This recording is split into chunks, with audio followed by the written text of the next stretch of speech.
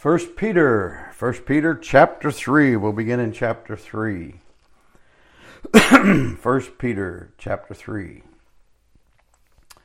And we walked through the end of chapter 2. Chapter 2 ends up with a significant verse that says, "For ye were as sheep going astray, but are now returned unto the shepherd and bishop of your souls." Now this is significant. And one of the reasons it's significant is that it leads into what we're going to begin reading in chapter 3. Keep in mind that there's no need for us to go back to the time when there were no chapters and verses. It was just like a letter that you would have, like a letter would have. You'd have some paragraph marks and stuff in the sense of spacing in the very, very first epistle of Simon Peter that was, written out, handwritten. And understand that for years and years and years and years, that's all people had. So as we read this, sometimes it's good to put ourselves back into the mindset. You don't have to change the text of your Bible. You don't have to change, the way it's printed and all that. If you'll just have a little discipline of mind and put yourself back in the mindset. When we come to chapter 3, verse 1, and by the way, what a gift from God that He would give us chapters and verses, because it gives us such a great way of accessing and locating truths and sayings and passages in the scriptures. There were over 33,000 verses in the Bible. That's a lot. There's 1,189 chapters by typical means of counting. That's a lot of stuff. Now you can print it into a Bible. I've got a Bible that'll fit in your back, a whole Bible, back pocket or your backpack. And so it's a big book, and it's a huge book, and God gave us those things for location. He gave us those things for being able to find stuff. So when we get to chapter 3, and we're looking at it, what we're finding here is he's going to tie some truths together into a practical application, is how I call it. So now he's going to work into relationships or roles, as I like to call them, R-O-L-E-S, roles. It's a role. It's something that you're to do, perform, a role you play. Not play as in a play, as in an act, okay? But they get that word from the true English words. For example, let us play the man. Let us be and conduct ourselves like man. So we're to play out our roles. Now the Bible's an amazing book. You know it's written by the Creator. You know it's written by the one who created us, because He deals with us in our roles, because that is the way that we identify. If you want to confuse a society, confuse their roles. If you want to confuse an individual, get them confused about their roles. I'll give you an example as we start into this passage. He's going to talk about wives, and he's talking about husbands, okay? And when he begins to talk about these things, and he begins to draw out illustrations for us, you might say, and applications, okay? When he does that, he starts with the smallest unit of culture, which is a husband and a wife, a man and a woman. That's how life started. You said, well, life started with Adam all alone. It didn't stay that way very long, the best we can tell, because it was not good for man to be alone. So the smallest unit of culture is a man and a woman. And it goes out from there. Okay? Now, it's important for us to remember these things about roles. Let me give you an example. Let's say a man and woman, they get married, they have children. Now, as the man labors, let's put ourselves way back. Let's put ourselves in the mindset of the rural husbandry, agricultural setting of much of the Bible and the way life started. Okay? The man, from dawn till setting sun, he works. And of course, the old adage they say is woman's work is never done. I hope that's not the case with you. I hope as a woman you get a break here and there. But God didn't intend us to have one side working crazy while the other became busybodies other places in your Pauline epistles. So let's say children come along. Well, children are a lot of work. If you do it right, they're work. You don't farm them out, hire them out. They're work. And so the amount of time that a couple spends together, man and woman, let's say when they're first married, but he still goes out in the field, but he comes home and they've got their evening time together, etc. Okay? And it's kind of like I read a quote that said about people and about marriage in the world we live in today. It said, many marriages would be better if the husband and wife clearly understood that they're on the same side. Well, they need to get on the same side. It's very difficult when that's not the case. Very difficult. But it's also not the case that the male, is supposed to get onto the woman's side or vice versa alone. So let's just say that happens. They have children. So now the majority of effort for the woman is caring for those children because that's what happens. If you get in homes today, families today, where people are both working, for example, to make ends meet, etc., and they're taking the kids there, and this guy's dropping them, and the mother's dropping them, and the father's dropping them, and they're making money. As life gets fuller, the cultural unit that started, the man and woman, they have less and less direct time to themselves and with each other. However, their role priority has not changed in God's way and in God's mind and in God's plan. And this truth being lost, hidden, even dismantled by the present day world we live in has destroyed many a home. When I say a home, I'm talking about a man and woman. Because that's how it started and that's how it's intended.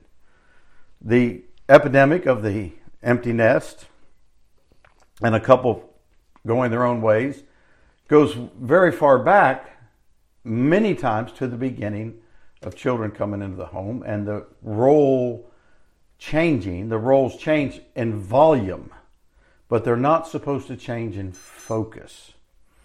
And this is what is very important. So as we're reading these passages, we're not approaching it from one side of the road, one ditch on the left side, or a ditch on the right side of the road. We want to know, he said, let your moderation be made known unto all men. We want to get in the lane that God describes to every human being, and we want to run in it, and we want to operate in it. So he starts chapter 3, verse 1 by saying, likewise, you wives, be in subjection to your own husbands, that, if any obey not the word, they also may without the word be won by the conversation of the wives, while they behold your chaste conversation coupled with fear. So I want to focus for a few minutes on that word likewise. Likewise means there's a reference to something that came before.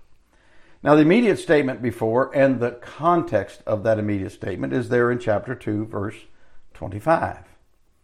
For ye were as sheep going astray, but are now returned unto the shepherd, capital S, and bishop, capital B, of your souls. So the picture is that we are as sheep in subjection to the shepherd and the bishop of our souls. Hence, when he says, likewise, ye wives. Now understand that when we get down to verse 7, he says, likewise, ye husbands. So he's not isolating one out of the other. He's not picking on one out of the other. He's not focusing on one. He's just, that's the order in which he deals with it. Why is that so? Well, in the passage, likewise, ye wives, be in subjection to your own husbands. Okay, so we're going to make some observations about life. You may not necessarily agree with it at first, but I think if you'll look willingly, you'll see what I'm saying is demonstrated, and you'll see it quite easily. So he says, likewise. Now that means, he says, be in subjection to your own husband. So the husband is supposed to be like a shepherd. He's like a bishop in type. Okay? And you read on and you read in Ephesians and combine the passages, the man is like that. He lays down his life for his wife. Now, that doesn't mean he becomes her servant to do whatever she wants. It means he does what's best for them both, but his attitude is the same as Christ for the church. So, ladies, it's not for you to constantly test him and decide, does he love me enough, and get him to do whatever you want.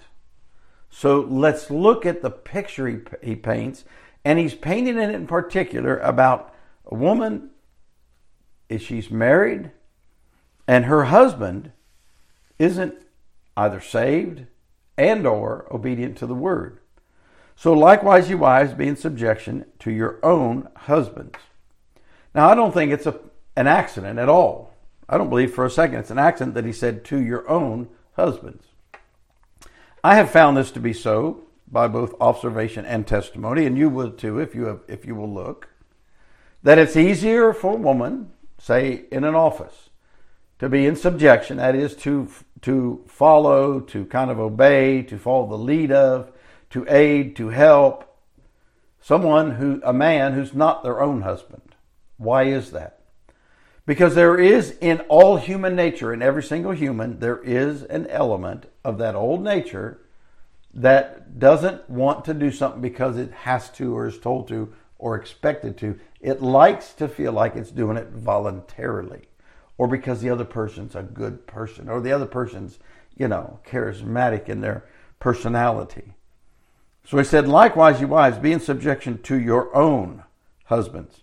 Now, in a world in which, the Western world, where many, a man and woman both work while they're in a marriage relationship out in the secular world, and many of them have, demanding jobs, time-consuming jobs. Many of them are average earning amounts, some are high earning amount. In those environments, this simple statement is important to remember. You wives, be in subjection to your own husbands. So there's a purpose here. If any obey not the word, they also may without the word be won by the conversation of the wives. Now, we've talked about conversation before. It's your life. It's not just talking, it's your entire life. In verse 2, he says, while they behold your chaste conversation coupled with fear. Now, chaste is clean. It's connected to the English word chastity. And you don't have to retranslate any of this. In fact, this is divinely translated. There's no doubt about it. So he said, if any obey not the word, they also may without the word be won by the conversation of the wives. It's not the words that a wife, pounds her husband with that'll win him. 99.9% of the time, it's her life. So a conversation is something, verse 2, that can be seen, beheld, while they behold, they look at, they taste of. Now, he could be a disobedient Christian man. He might even be a lost man. Okay? And the application that he uses, that we're going to read down through here, is in verse 6, is Sarah and Abraham. In other words, Sarah had a testimony. And God blessed Sarah for obeying Abraham. She even obeyed him when he asked her to just act like she was his sister, even though she was technically related to him. She wasn't his sister as you would picture when someone says, that's my sister. So the admonition is to be in subjection as a testimony. You say, well, he's a disobedient Christian man, or he's a lost man.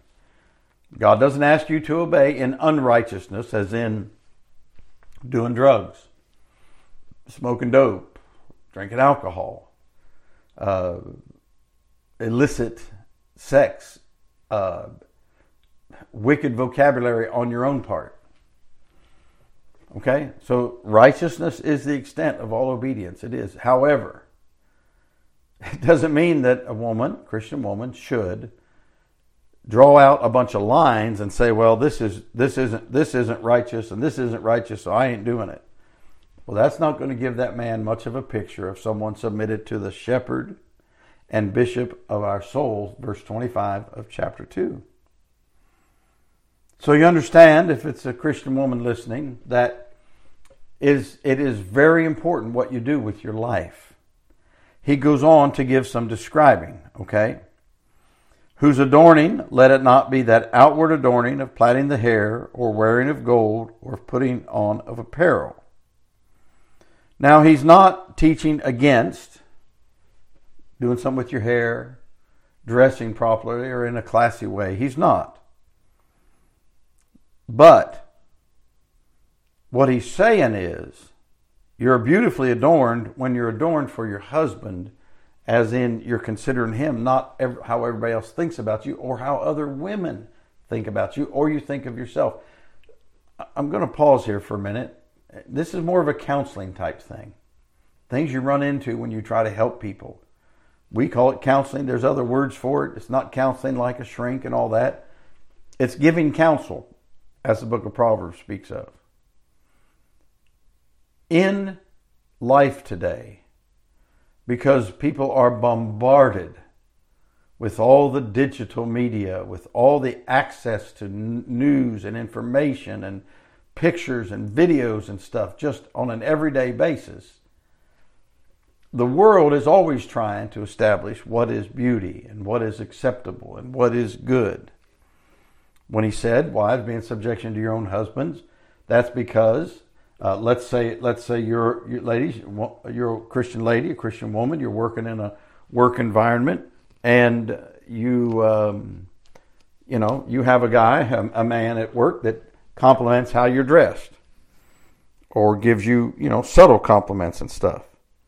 Now, I understand some of it might be a little bit harmless, but what it can do in your heart and mind is create a false idea that that's what matters, is that person's opinion when it's your husband's. And let's say you're married to a man that is disobedient to the word. I mean, downright carnal or lost. And he may be like the fellow where the woman said, well, honey, do you love me? And he said, well, when I married you 20 years ago, I told you I love you. And I told you I would let you know if it changed. Well, we need to be more expressive with our love than that, gentlemen. So the picture is, whose adorning let it not be that outward adorning plaited of hair. He's going to draw a contrast. Verse 4 continues the sentence.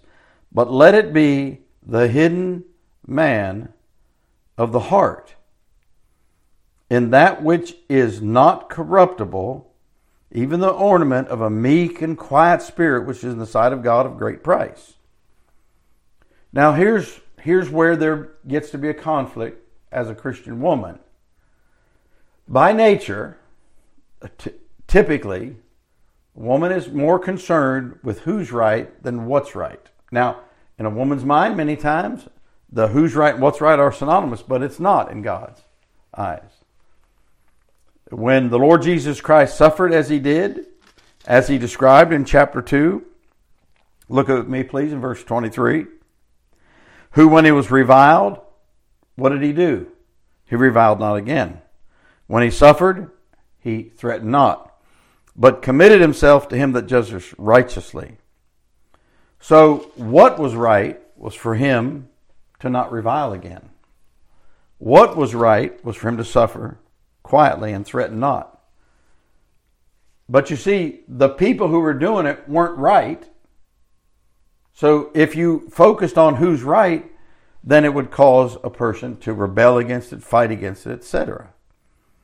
So he says, but let it be the hidden man of the heart. Now this is a Bible truth. It is not a mistranslation. It is not an unfortunate rendering.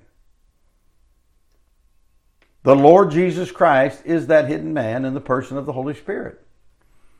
God is not generic. God is not neutral. God is not female, as we know male and female to be.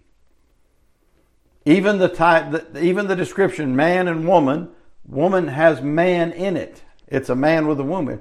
It came from Adam. It's so simple, and there's no need to argue it. And some of you, there's no need to be so obsessed with what the world is doing. They've been doing it for 6,000 years. I don't understand why people are getting so upset with all these other crowds that want their rights. And you say, well, they shouldn't be. Of course they shouldn't. How upset did you get with Sodom and Gomorrah? You weren't even there, were you? You see what I mean? If you're not careful, you say, well, I don't want to just tolerate them stuff. What you're supposed to do is pray for them and keep trying to win people to God. Amen. And loving your book and keeping your spirit right. Watch. But let it be the hidden man of the heart. So it's the heart that matters. In that which is not corruptible, even the ornament. See, an ornament, something that has decor and decorates. The word decor is in the word decorate and decoration. Whose ornament, something that adds beauty, even the ornament of a meek and quiet spirit was in the sight of God of great price. Meek, not cowering. Okay, we're not talking about cowering. Quiet, not silent, but meek means not a know-it-all, for one thing. Not lifted or puffed up by their strength. You know what's amazing to me? Let's just say that a man and woman are married, and one of them has certain strengths, the other has certain strengths, and then they have offsetting weaknesses. Isn't it amazing how, ladies, it's so easy for you to be tempted to think that you're more important or better, stronger, and oppressed if you have some strengths your husband doesn't have? Isn't it easy to put him down because he doesn't have those strengths? That's just so easy. You know why? It's human nature. It's who our old nature is. Lucifer was an anointed cherub. He was the anointed cherub. He oversaw the throne, and it wasn't enough. He said, I will ascend. I will be like the Most High. There is that spirit in this world. It's that way. You ever wonder why teenagers become know-it-alls? It's that spirit starts taking and manifesting itself. That's why teenagers starts at 13, the number of rebellion in the Bible. See, the Bible makes the world makes so much sense from a Bible point of view. So, what is the point? Well, every man, every woman has a man inside her if she's saved. Okay? Every woman has a man inside her if she isn't saved. If she's saved, she has two, an old man and a new man. This is something that needs to be taught so they can understand themselves and understand what the world's trying to do with all. Now, please listen. I think women who are ministering to women, it's a wonderful thing. But there is such a subtle undercurrent, sometimes not so subtle anymore, undercurrent of rebellion, of forcefulness, as if they're shaking the bonds, the chains off. Not supposed to be that at all. There is something so amazingly wonderful about a meek and quiet spirit. What is the modern thing today? They've used the name Karen, K-A-R-N, as a title, as a label. You see down there when I was working with all those rodeo people fixing trailers and stuff, you'd see the bumper stickers that said, well-behaved women seldom make history on the girls' trucks. Well, that's just wonderful, isn't it? No, it's not wonderful. Being sarcastic. It's not wonderful. We cannot afford to hold back this teaching and preaching if we want to have any way of helping the individuals who are saved, who want to follow God, with knowing what should be the goals, what should be the guiding spirit. Watch. Even the ornament of a meek and quiet spirit, which is in the sight of God, what? Of great price. You would want to write Proverbs 31 beside that. And over in Proverbs 31, you would want to write this verse, 1 Peter chapter 3 and verse 4. Because he said, who can find a virtuous woman? For her value is far above rubies. Okay? So, when he gives all that about a virtuous woman, it's rare. I'll admit that. In the sight of God of great price. Do you want to be valuable to God? Do you want to be valuable to the work of God? Do you want God to look down and say, I put a great price on that woman? Because when you get to heaven and he settles up for your life on earth, That's what's going to matter. It won't matter. Listen, Christian woman, it won't matter that you got your way down here. It won't matter that you did it by force or badgering or nagging. It won't matter. It'll count against you. So I won't be a doormat. Well, then you don't want to be like Jesus. Did he not lay down his life? Don't you want your man to be willing to lay down his life for you? Don't you want your man to be willing to lay down his life for Jesus Christ? See, it's not being a doormat. It's taking up our cross. It's laying down on our cross and taking it up every day. This is giving a Christian woman a great opportunity to have great value in the eyes of God and will have in the eyes of your man.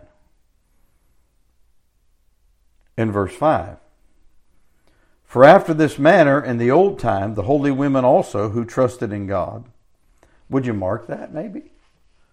Not just women, not just say holy women, but he said the holy women what?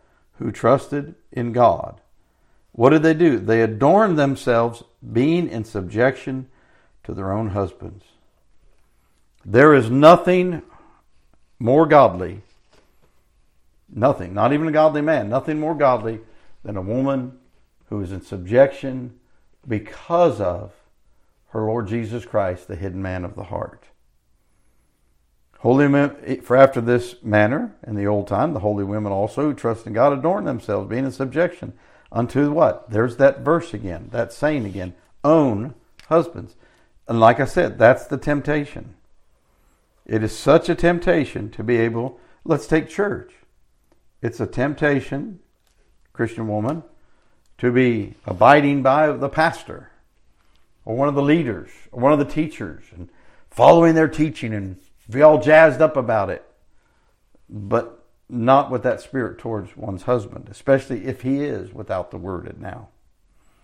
The sentence goes on, verse 6, even as Sarah obeyed Abraham, calling him Lord, small L-O-R-D. It's like sir.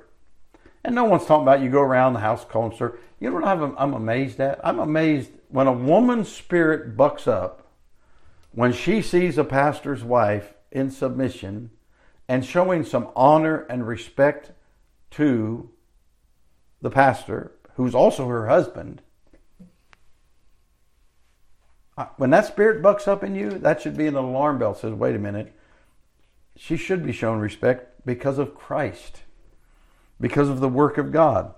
Even as Sarah obeyed Abraham, calling him Lord, whose daughters ye are, practical sense, not in seed, but in spirit, whose daughters ye are, as long as you do well and are not afraid with any amazement. So you see, Sarah twice obeyed Abraham, nearly got her in trouble. He had to take the brunt of it, and God did rebuke him for it. And it said, are not afraid with any amazement. It takes a lot of faith. I'll admit that. It takes a great amount of faith. Now, Christian woman, this means you need to pray. You need to have a prayer life. You need to be able to reach hold of heaven and, number one, get the peace of God because of your prayer life.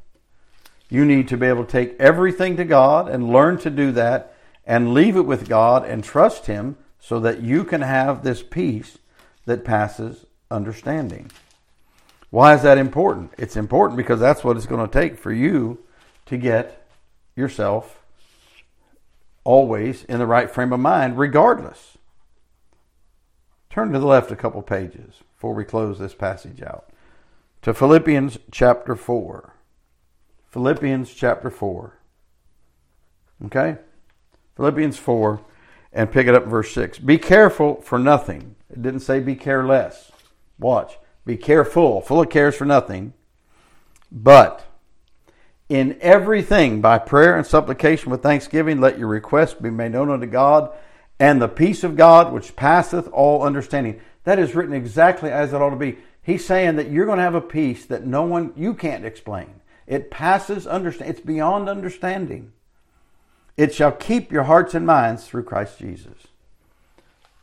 It's essential, Christian woman, to have a prayer life. If you are listening, you're an not married Christian woman. Don't get married if you don't want to be this woman. It's not fair to the man. It's not fair to other believers within the congregation, and it's not going to be fair to yourself in the end, especially your children. We have such a dysfunctional world. We have such an environment today that is in chaos. And so much of it starts in the home with the discontent. Now, we'll get to men, and I promise you, Christian woman, I'm much, much, much sterner, harder, demanding with men than I am you Christian women. But for your sake, take these verses, chapter 3, verse 1 through verse 6. Take these verses and meditate upon them and study them and give yourself to them. And you can be of great price, where in the sight of God, there's no greater place to be than that. Father, I pray you use these thoughts in Jesus Christ's name. Amen. Amen.